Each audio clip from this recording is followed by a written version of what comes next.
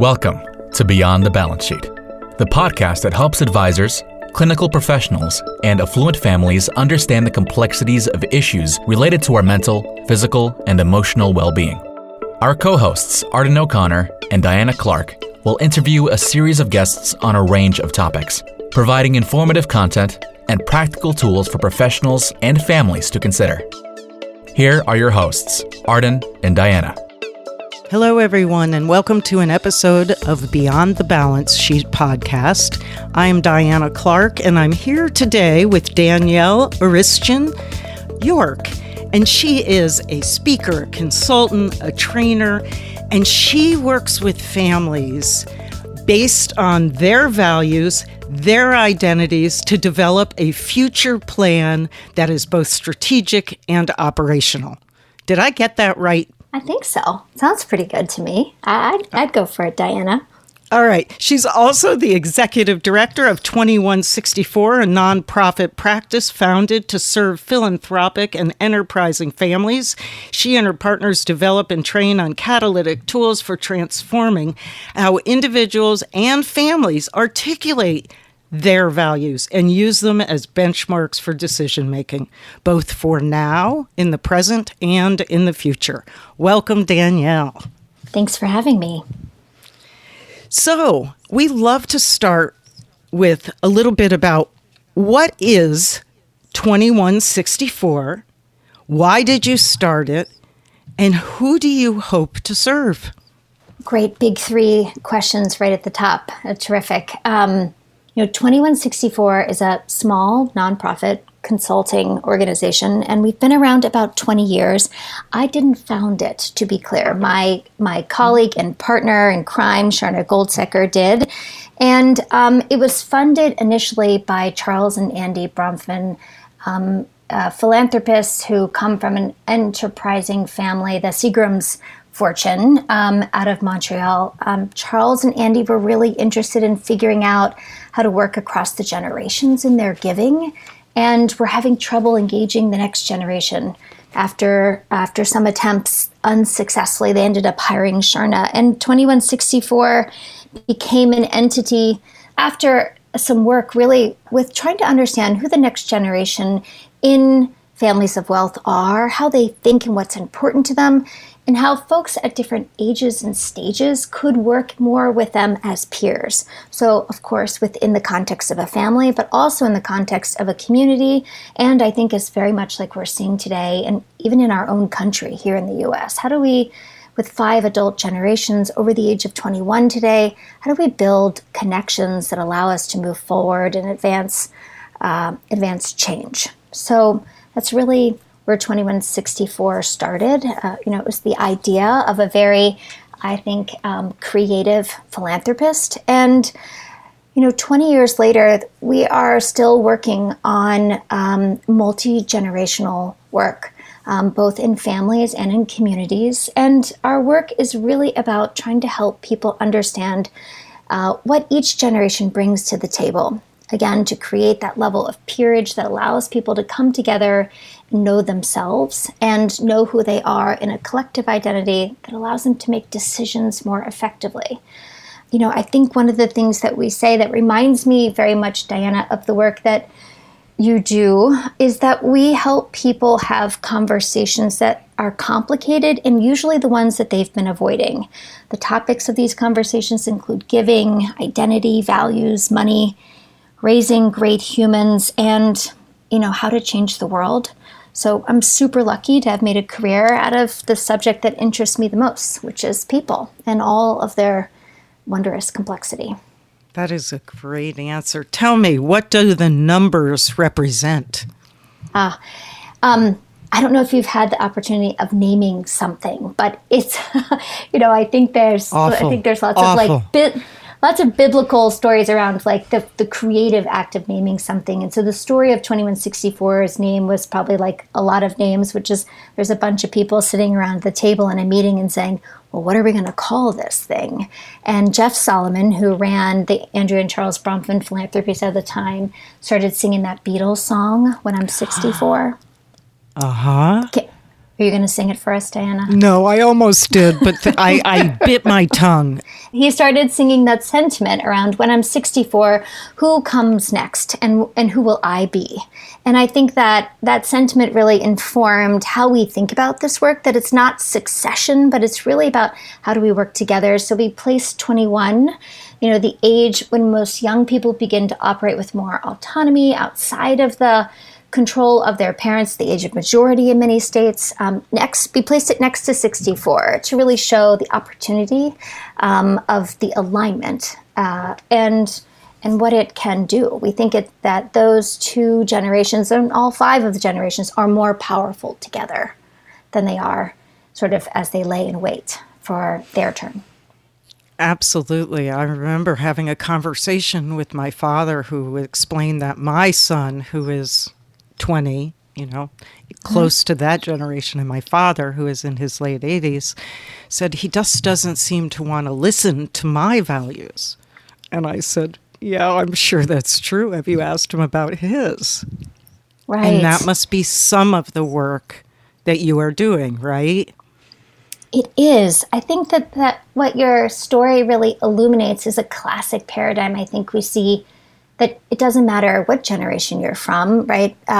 Usually everybody thinks that the rising generation of young people are off their rockers and they don't understand. And I think that is a sentiment that it has more to do with being human and seeing the world from a different perspective, being born into a different place and time, than it does with, being a millennial.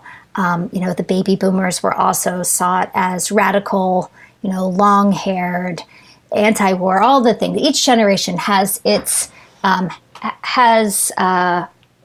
think previous generations understand that the next generation will lead a changed world. And that's the purpose, I think, of our work as humans, is to grow and evolve and adapt to a changing world. However, we've never had 5 adult generations over the age of 21 in our workplaces or in our families. And so the decision-making tables are more crowded.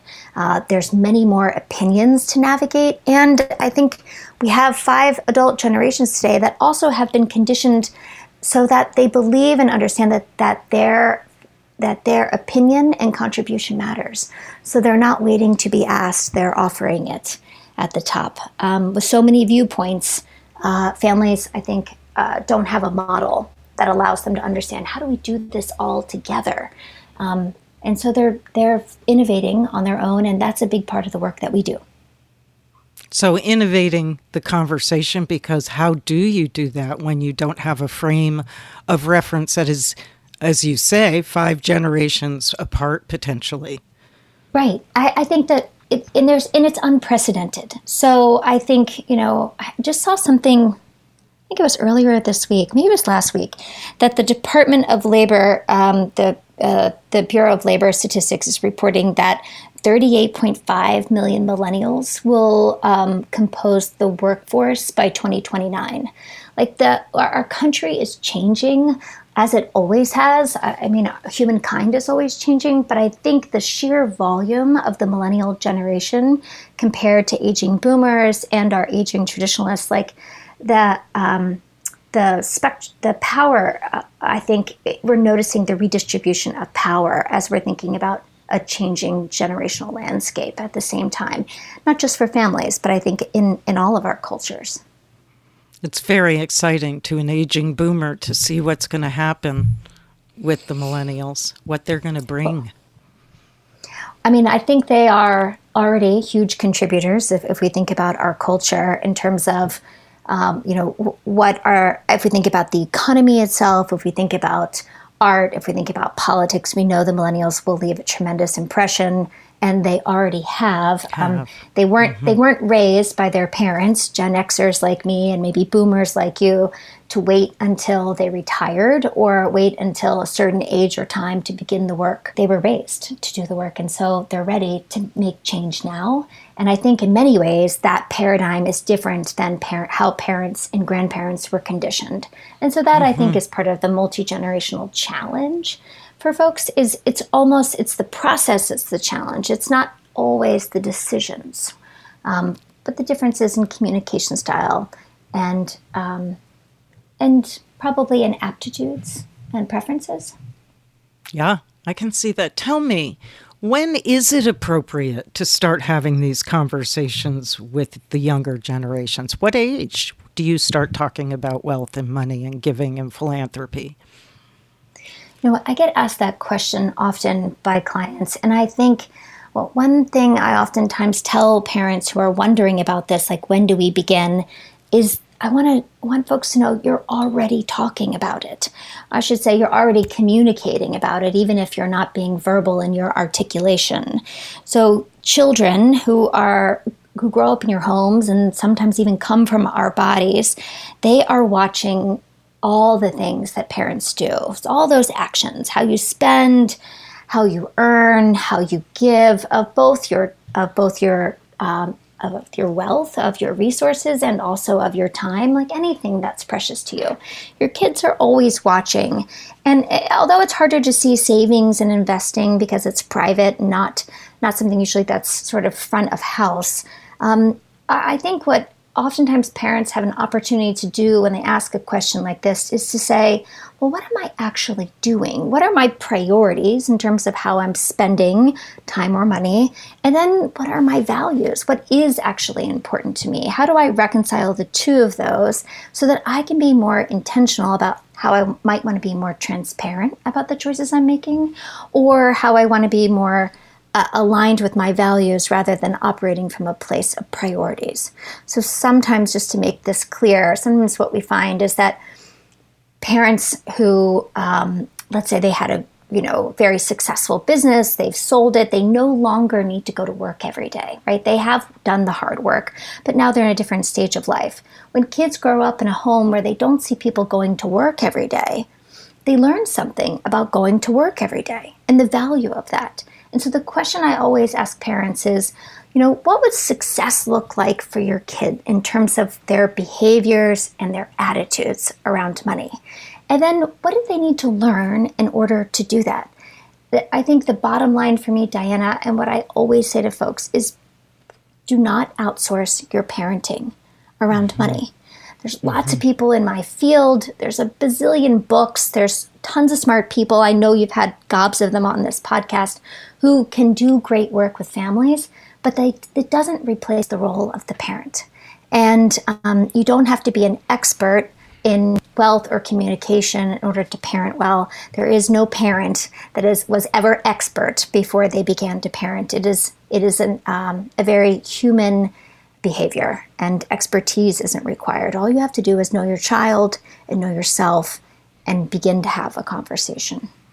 And be willing to do, as a friend said, the two functions. One is to love them just because they breathe, and two is to make sure they can function without you in whatever form that is and whatever demographic that looks like. They need to be able to function without us. I think that's well said. And I think there's the other important thing about this, like I'm thinking about this in my own parenting, in terms of functioning without us, a big part of that is to be able to grow their capacity to tolerate discomfort.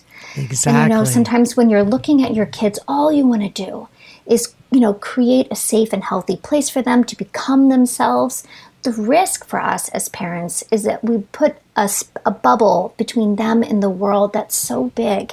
And then we expect one day that they could launch out of our homes in fully insulated bubble wrap, and that as they land at university or at a job place, that they will have they'll have the thick enough skin to be able to manage the feedback that they're going to get from the world. It's like a client of mine who said she grew up thinking that she was a wonderful singer, because her mother and father always told her she was a wonderful singer, and that took her to all the lessons and she went to all the camps. And then she auditioned for something and they said, no, you're not very talented. And she heard, you're not very talented many, many times. And it was so challenging to her because her parents had just adored her, but had not given her the opportunity to really test her skills and abilities out in the world. So I think what we tell parents is, you have to allow your children to experience the world if you want them to live in it without you. And that means being able to cope with disappointment. That means being able to cope with pain.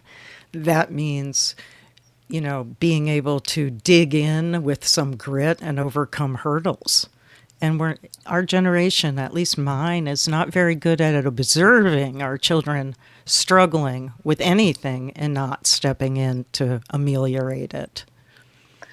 I mean, I think you're pointing to we have an opportunity, I think, now, many of us, to parent in a way that really protects our kids and keeps them really safe, right? They don't have to go to work or oftentimes contribute to the financial budget. But I think by not teaching kids what it is that they can do, not just that in terms of responding to the hard things, but also like getting paid what you're worth, knowing what's important to you, sort of making choices that are aligned with what's important to you, to be distinct and apart from your parents from an interest and an interest in lifestyle perspective, and that parents, as a friend, Ellen Perry, talks about, parents pitch a tent that's big enough to fit everybody inside. I think that's really the work of parenting. I think it gets amplified when you have enough resources to protect people from doing that. But the work of parenting is a really human problem. It doesn't matter how much you have. Every parent has the same desires. I think people with resources, like clients of mine, oftentimes have more opportunity for protecting their kids. But it's not a problem of wealthy people. It's a problem of human people. Right. And it is a generational thing. I do recall my friends and myself having parents who were basically, they were not very interested in hearing if we had a bad day. They were interested in hearing, do we do our homework? Do we make our bed? And were we outside until supper? And there was a very different conversation that occurred than that occurs now. That's not a bad thing or a good thing, but it is a thing. And it's a difference. It is a difference. And the information that kids get now and have access to now also has to impact what parents talk about, right? I think in general, we are living with much more information than was ever available to previous generations. And the predicament of parenting today, it's an evergreen predicament for parents, is that you're parenting in a paradigm that you didn't grow up in. So you're parenting kids who have access to all kinds of information. We are in a highly communicative and connected culture and society. Not only do they have access to information, but people have access to them from an information and connection point too. And so I think what we really are focused on is helping grow the identity of the human beings who are your children, helping them understand who they are, and with some self-reflection, being able to think about how do they move with that awareness to make choices and decisions, and then have a space as a parent to say, so how did it go? If we're saying, relationships really matter to me, well, let's talk about how we're navigating this trouble with a friend. And then, so tell us a little bit about how it went, and how does that help you think about that value that's so important to you? Again, really connecting behavior with values rather than aspirations with values, if that makes sense. That makes total sense. I wonder, and you may see this more often than I do, because I'm dealing with people by and large in behavioral health crises. Just the functioning young adult or late adolescent who is given the opportunity to explore some giving, and how that plays out in some of the families you have worked with. Yeah, I think it's a common thing, right? So we don't want our kids to be jerks or to be entitled. And so we're going to use this wonderful experience our family has created, which is the opportunity to be generous and to be giving, maybe even being really thoughtful about talking about money as a tool rather than something that defines us. So I think philanthropy and giving has a lot of benefits for families. Many times I think people start with the act rather than the intention. And so I think as we're thinking about inviting somebody to join us in perhaps a more adult activity, a big part of that invitation is to express the intention. The reason we're going to do this giving together, or I want to invite you to join us in some giving together, is because why?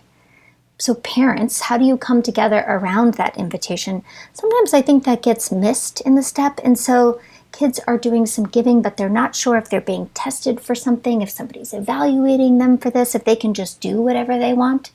You know, I'll never forget, I got a call from a client who's a 80-year-old patriarch of a 4-generation family, and who called expressing real concern about inviting his grandchildren to the family philanthropy table. And he said, you know, I grew up this way, learning about giving, but we gave from like a tzedakah box. I raised my kids with more than I grew up with, and we gave to our communities. If I invite my grandkids to this philanthropy table while we're over here saving lives, they're going to want to save the damn whales. And we're not in the whale saving business. We're saving lives over here. And so the risk he felt was that there was a difference that he wasn't ready to encounter. And so what I oftentimes say to parents and grandparents who are inviting young people into this experience is, why are you inviting it? There's like two whys.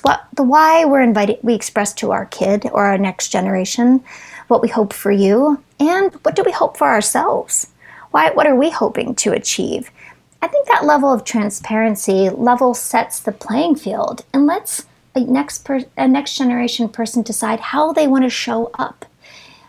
It's fair, and they can decide to politely decline, or they can accept the invitation, but they understand the implications of it. Mm-hmm. And I think this invitation that lacks intention is oftentimes missing, and people get right to the action of giving. Everybody's going to get $1,000 to give away this holiday season, but we're not sure why. So I think that's in our business at 2164 and consulting to families, we really talk about how do you slow down at the front end to figure out what you're doing, or what you want to do, and why, both for them and for you. And then we move to action. That's when we go really fast. If we're really clear on our goals and our intentions, then it's really easy to go fast on the back end. But we just try to slow it down a little bit. That's great. Have the conversation before the action, instead of trying to explain sometimes why you did. And maybe we're not sure sometimes.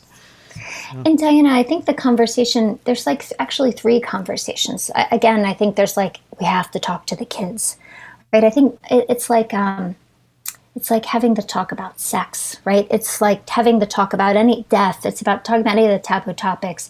We go right to what am I going to say to the kid? But first, I think the conversation is with ourselves. How did this go for me when somebody talked to me about this, or not, when I became aware of wealth or giving?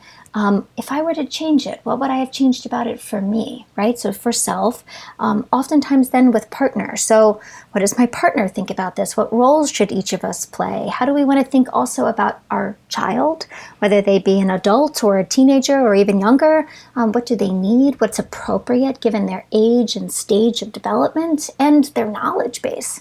And then with that, we move forward into the conversation with that next generation, with the invitation, I think, for participation or engagement. All right, that's great. I have one more question before I will let you off. I feel like I am pummeling you today. What is the best advice you have for families with young adults who are soon to come into an inheritance where, let's say, the tarmac hasn't been laid, the landing field, and they're about to fly? What do you recommend? Don't outsource your parenting or think it's too late. Your kids have been watching you since the day they were born or came into your lives. And, neurobiologically, they have learned the world through the lens that you've helped create for them. And so they probably know more than you think. And I think the opportunity is really to say, what for yourself, what does success look like? If we were to fast forward, if we could wave a magic wand to say, this is how my kid would experience their wealth, or would experience the world with wealth and giving, and to share with your kids in a really candid way. I've been avoiding having a conversation with you about this topic because, and tell it straight to them, your kids can sense what is untrue better than anybody probably. And so my advice is, it's not too late. Don't give it just to the professionals, and they know more than you think they do, so just start the conversation. It won't be as hard, I think, as oftentimes parents imagine it can be. Beautiful answer. Thank you, Danielle York. Thank you, everybody, for joining us for another episode of Beyond the Balance Sheet podcast. Regardless of your platform, if there's a rating system on it, please rate us and pass on the information to your friends. We can also be found on www.o'connorprofessionalgroup.com. Thank you for listening to Beyond the Balance Sheet, a podcast designed to help advisors, clinical professionals, and affluent families solve some of their biggest medical, psychiatric, and emotional challenges. Visit beyondthebalancesheet.com to read more about our guests and resources, and sign up for our newsletter.